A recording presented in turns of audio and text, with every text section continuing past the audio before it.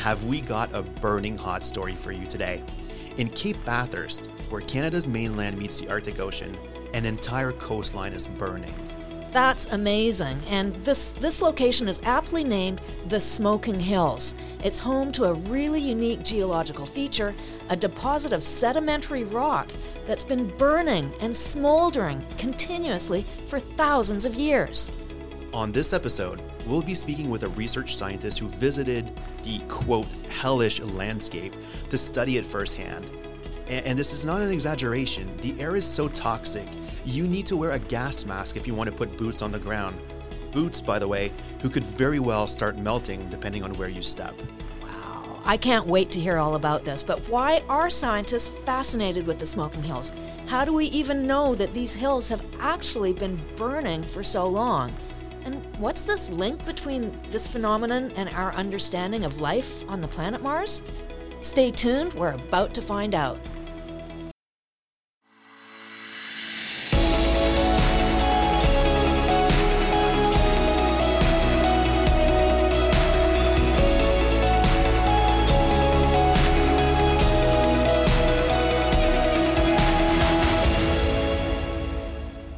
Welcome to a new episode of Simply Science, the podcast that talks about the amazing scientific work that our experts at Natural Resources Canada are doing. My name is Joël Hull. And I'm Barb Justina. Welcome, everyone. And Joël, as you said off the top, we have a really smoking hot episode for you today. We have a really rare natural phenomenon. We get some insight into how Arctic explorers operated 200 years ago. And we talk about the potential for life on Mars. This episode, really, it has it all. Oh, it's going to be great for sure. But just before we start, I just want to encourage everyone to subscribe to the podcast if you haven't already. Make sure you don't miss an episode. And also, if you can take the time to leave a review, that would be absolutely amazing. It helps us reach more people and grow our podcast. So thank you so much. Okay, Barb, should we bring in our guest? Let's do it.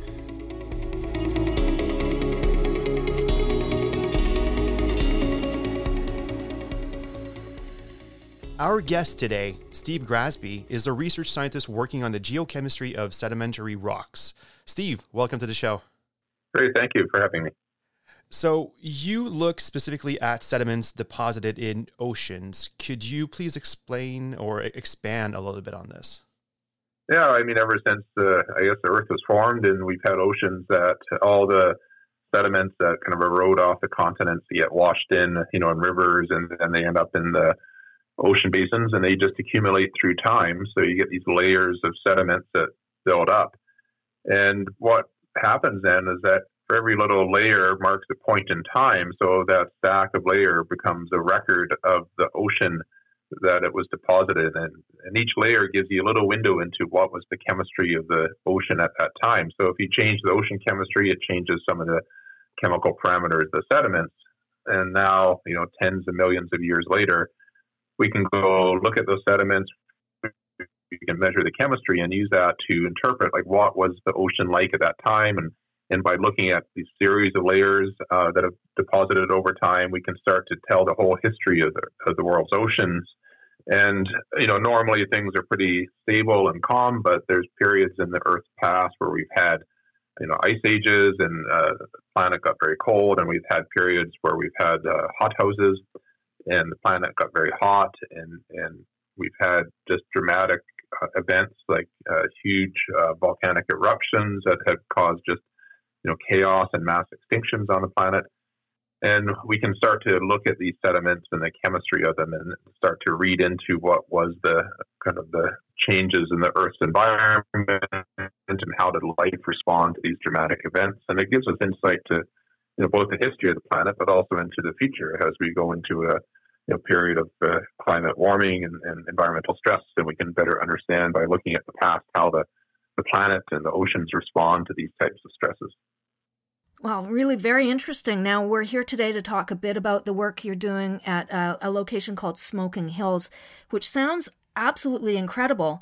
I'm wondering, most of us will never have a chance to go there to see it in person. Could you set the scene for us briefly? What's it like to be there? What was it like the first time you set foot on ground there? Yeah, and I guess it's a hard question to answer in a way because it's very diverse. So, in the general area is just beautiful. It's the Arctic tundra, and it's remote, and you see a lot of wildlife, and just this unspoiled, untouched part of the world. But when you get to the areas of the Smoking Hills, and it's called that because the rocks there are naturally burning. And boy, the first impression when I got there was that I have to leave. It's just really like hell on earth, and it's just everything about it is absolutely horrible. The ground is really hot. It's black. Everywhere is black. It's just kind of deep muck that you walk through, so you feel like you're going to get stuck in this hot, mucky ground. And then there's chimneys of smoke coming out. So there's loud steam smells or sounds, and then you get this strong smell of hydrogen sulfide. So the steam coming out is actually sulfuric acid. So you have to wear all this protective gear, or else you're just going to burn your eyes and your throat. It would just, probably kill you instantly if you got too close to these sites. So it really just everything about it says you do not belong here. It sounds like a really interesting location. Like I haven't heard anything about Smoking Hills. You think it's the kind of thing that you would be learning about in school, but from my understanding, it's not something that's of interest just from a scientific perspective, but also from a historical perspective. Can you tell us a little bit about Smoking Hills and its place in Canadian folklore, in Indigenous records and all that? Yeah, certainly. And it is, like you say, it's kind of surprisingly unknown. It's a fairly unique place in Canada for sure, and if not the world. There's not many spots like it. And maybe it's just this remoteness that people don't know about it or hear about it. But certainly Inuvialuit who live in that area have known about it for generations. They have legends of there being people living in the ground, and then the smoke that you see is the smoke from the campfires. And they were trying to hide away, apparently, in the legend. But you can find this online. There's some good records of the Inuvialuit legends of the area. And the first sort of written record was by members of the Franklin expedition, but not the one that got lost, but the one before. They had an overland expedition where they went down the Mackenzie River, and Franklin and his group went west, and then another party went east, and that party came across the Smoking Hills and made record of that. And so that was sort of the first kind of written record. And then later on, when the Franklin expedition got lost, the next time they went to the Arctic with the ships, that there's all the search parties looking for them, and there's the McClure search party, and then they went into that same area and saw smoke on the shorelines, and at first thought, well, maybe this is a campfire for the people we're looking for, and they went to check it out and discovered it was these burning shales, and they even brought back samples to the ship, and they apparently put them on the desk of Captain McClure, and it burned holes in his nice mahogany desk. So he wasn't very pleased with the people that brought these samples back to show them. Oh wow! They're still so hot that they could set fire to his desk.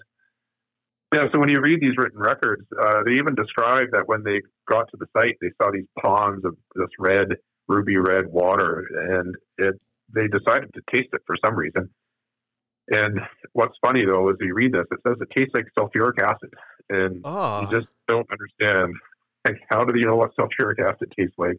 Yeah. And why did they even decide to taste this bright red water in the first place? So it's quite, almost humorous when you read some of these stories about the first explorers that were in the area. Wow. Have you had the urge to test it yourself, or? Well, no, I decided, I read the descriptions, but we did test it with some scientific equipment. And sure enough, that this is actually the other funny part, is that they're right. It is basically sulfuric acid that's in these ponds, and they're just full of toxic metals. So it's probably some of the most toxic natural waters anywhere on Earth.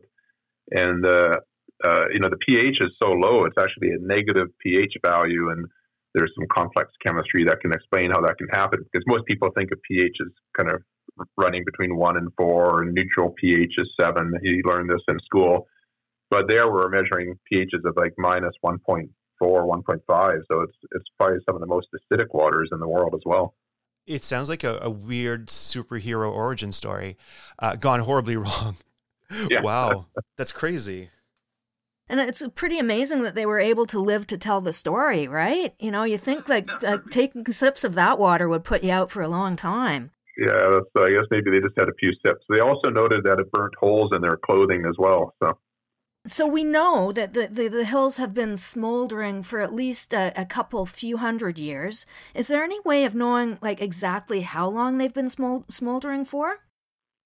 Yeah, that's a great question, and one we've been pondering how we can test that. There are some techniques you can try to date the age of the rocks that have been cooked by the high temperatures. Another thing you see in this area is that where these burning has occurred is that the shales beside that, they get really cooked and they turn into like a bright red brick material. And it's called clinker, and it comes from the sound. When you walk across it, it has this kind of clinking sound to it. And that name comes from, smelters where they smelt, ores to get metals out of it. And then they have this byproduct of clinker. And we see the same thing there. And so we've pondered how we could maybe date that. We're still trying to look at some methods that could do that. But the age, we know that probably has been able to burn since at least the glaciers receded in that area about 7,000 to 10,000 years ago. And certainly, again, if you look at the Nunavut traditional knowledge, it's been long known that this is an area that's been burning. So everything that we know of suggests that this has been a burning site for quite a long time. But yeah, we're trying to resolve how long. Wow. Now, tell us a bit about your research project there. Now, what was it about the Burning Hills that sort of first captured your attention, and what were you curious about? What did you want to discover? Yeah, well, we had a group of people. It was a group, led by Rod Smith, and we from my same office, and we had a field camp set up, and everyone's looking at kind of different parts of the natural history and the geology of the area. For me, it was just to understand better, why are these shales burning, and what's the process that occurs, and why do they set on fire, and also then just to look at all the products of this burning that's going on, and we're looking at the minerals that are formed, and you just have these bizarre ranges of very rare minerals that you don't find in many places because you need these very hot, moist environments to form them. And some of them are just beautiful, green, they almost look like emerald crystals and things like this. But the problem is, when you try to collect them, they would just burn holes in our sample containers because they're still so hot. So they're just like melting their way through our containers we're trying to collect them into.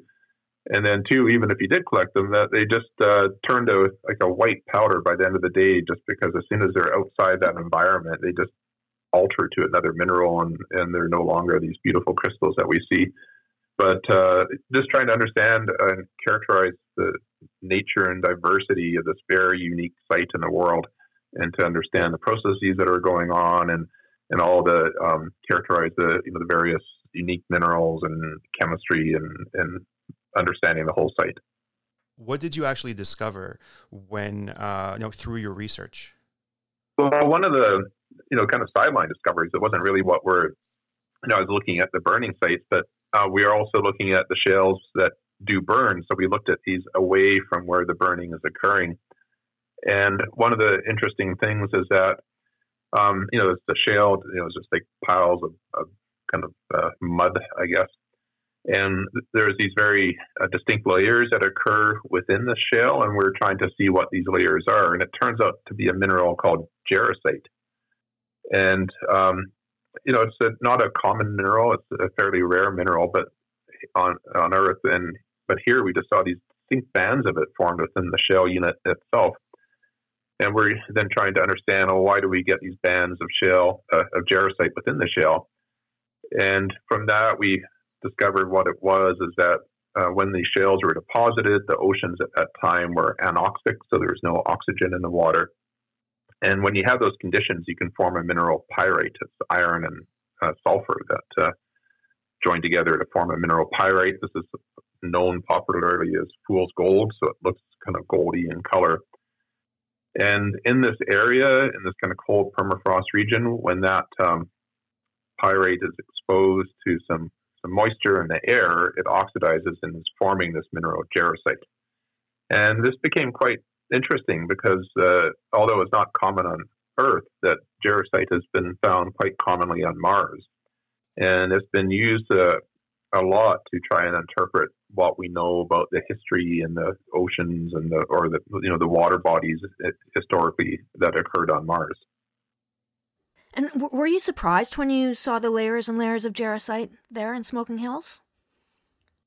Well, it was unusual, just as I say, because it's not a common mineral on Earth and not something you'd expect to find. Where you do find it would be in places like, in acid mine drain sites, or it's found in some acidic lakes in Australia, and also some other sort of places where you might have net exposure of ore minerals that are oxidizing and you're forming these kind of acidic ponds and rivers.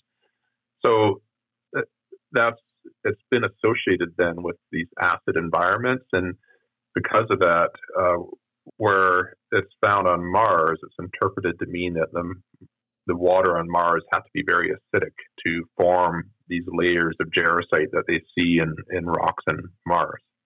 And what's different between that and what we see is that, we know these jarosite layers in these shales that we see was deposited in very normal ocean at the time. We can see abundant fossils of marine life in these same shales. We know it was a very, lush ocean full of life, full of diversity of animals. So it wasn't a harsh environment, and it wasn't an acidic environment when the shales were deposited. So that these jarosite layers are just a modern weathering feature. It's nothing to do with the environment of the ocean of when the shales were formed. So jarosite is not necessarily formed in an acidic environment then. And what would this finding mean for scientists who are studying, life on Mars, for instance? Yeah, well, this is what we've kind of pointed out, and we just published these results, is that, and up until now, when people have observed a lot of jarosite on Mars, and then they said, oh, well, the only place we see this on Earth are in these acid ponds. So that means that the sedimentary rocks on Mars must have been formed in the same kind of acid pond environment. And this makes it, tougher for models on evolution of life on the planet. If, the part of the whole reason of exploring Mars is to see if life could have occurred outside of Earth. And if all you had were these really acidic ponds, that's a much harder environment for life to form and to diversify. But what we find here now at the Smoking Hills is that these jarosite layers are just a modern feature, and they have nothing to do with the nature of the environment that those shales were deposited in. Like, these shales are just full of marine fossils. We know that it was a very diverse, abundant life in the ocean at that same time. And it was just these pyrite layers that were forming at the bottom of the ocean that are now in the modern oxidizing to form jarosite. So it has nothing, the presence of jarosite says nothing about the environment that the shales were formed in. And this makes it much more interesting in the sense that if the jarosite on Mars doesn't mean that it was an acid environment, then it could be that you had much more, friendly conditions for evolution of life on the planet than has been assumed to date. So, we're just trying to point this out to say, well, just because you see jarosite, it doesn't mean that that was the environment that those sediments are formed in. It could be a similar kind of a weathering feature, just like we see at the Smoking Hills. Mm-hmm. And if it's on Earth in these conditions, then maybe it's the same story for Mars. Exactly, right? So we're just trying to use the conditions we see on Earth and say, well, this is another way that you can interpret the jarosite you see on Mars. That is just this weathering that is occurring much later than when the shales were deposited, and nothing to do with the environment that they were deposited in.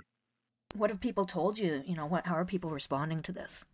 Well, this has been the main thing where we've been talking with some people who've been involved with the NASA or the Mars exploration, and now they're interested to understand, like, what would the detectors that are used on Mars satellites or rovers, how would they see the same site at the Smoking Hills, because we use different methods to measure what the mineral composition is than we use on Earth, where we have a big lab and everything, right? So they have a different, more compact instruments that use an entirely different method to detect minerals. And so what we see, might look different for a Mars rover, for instance. Well, this is all really interesting, and it goes to show really that geoscience is not really limited to the Earth, and what we know about our planet helps us learn more about the universe. So thank you so much, Steve, for taking the time to come and chat with us today and capturing our imagination. Great. Well, thanks, and that's been great. We can't wait to hear more. Thank you.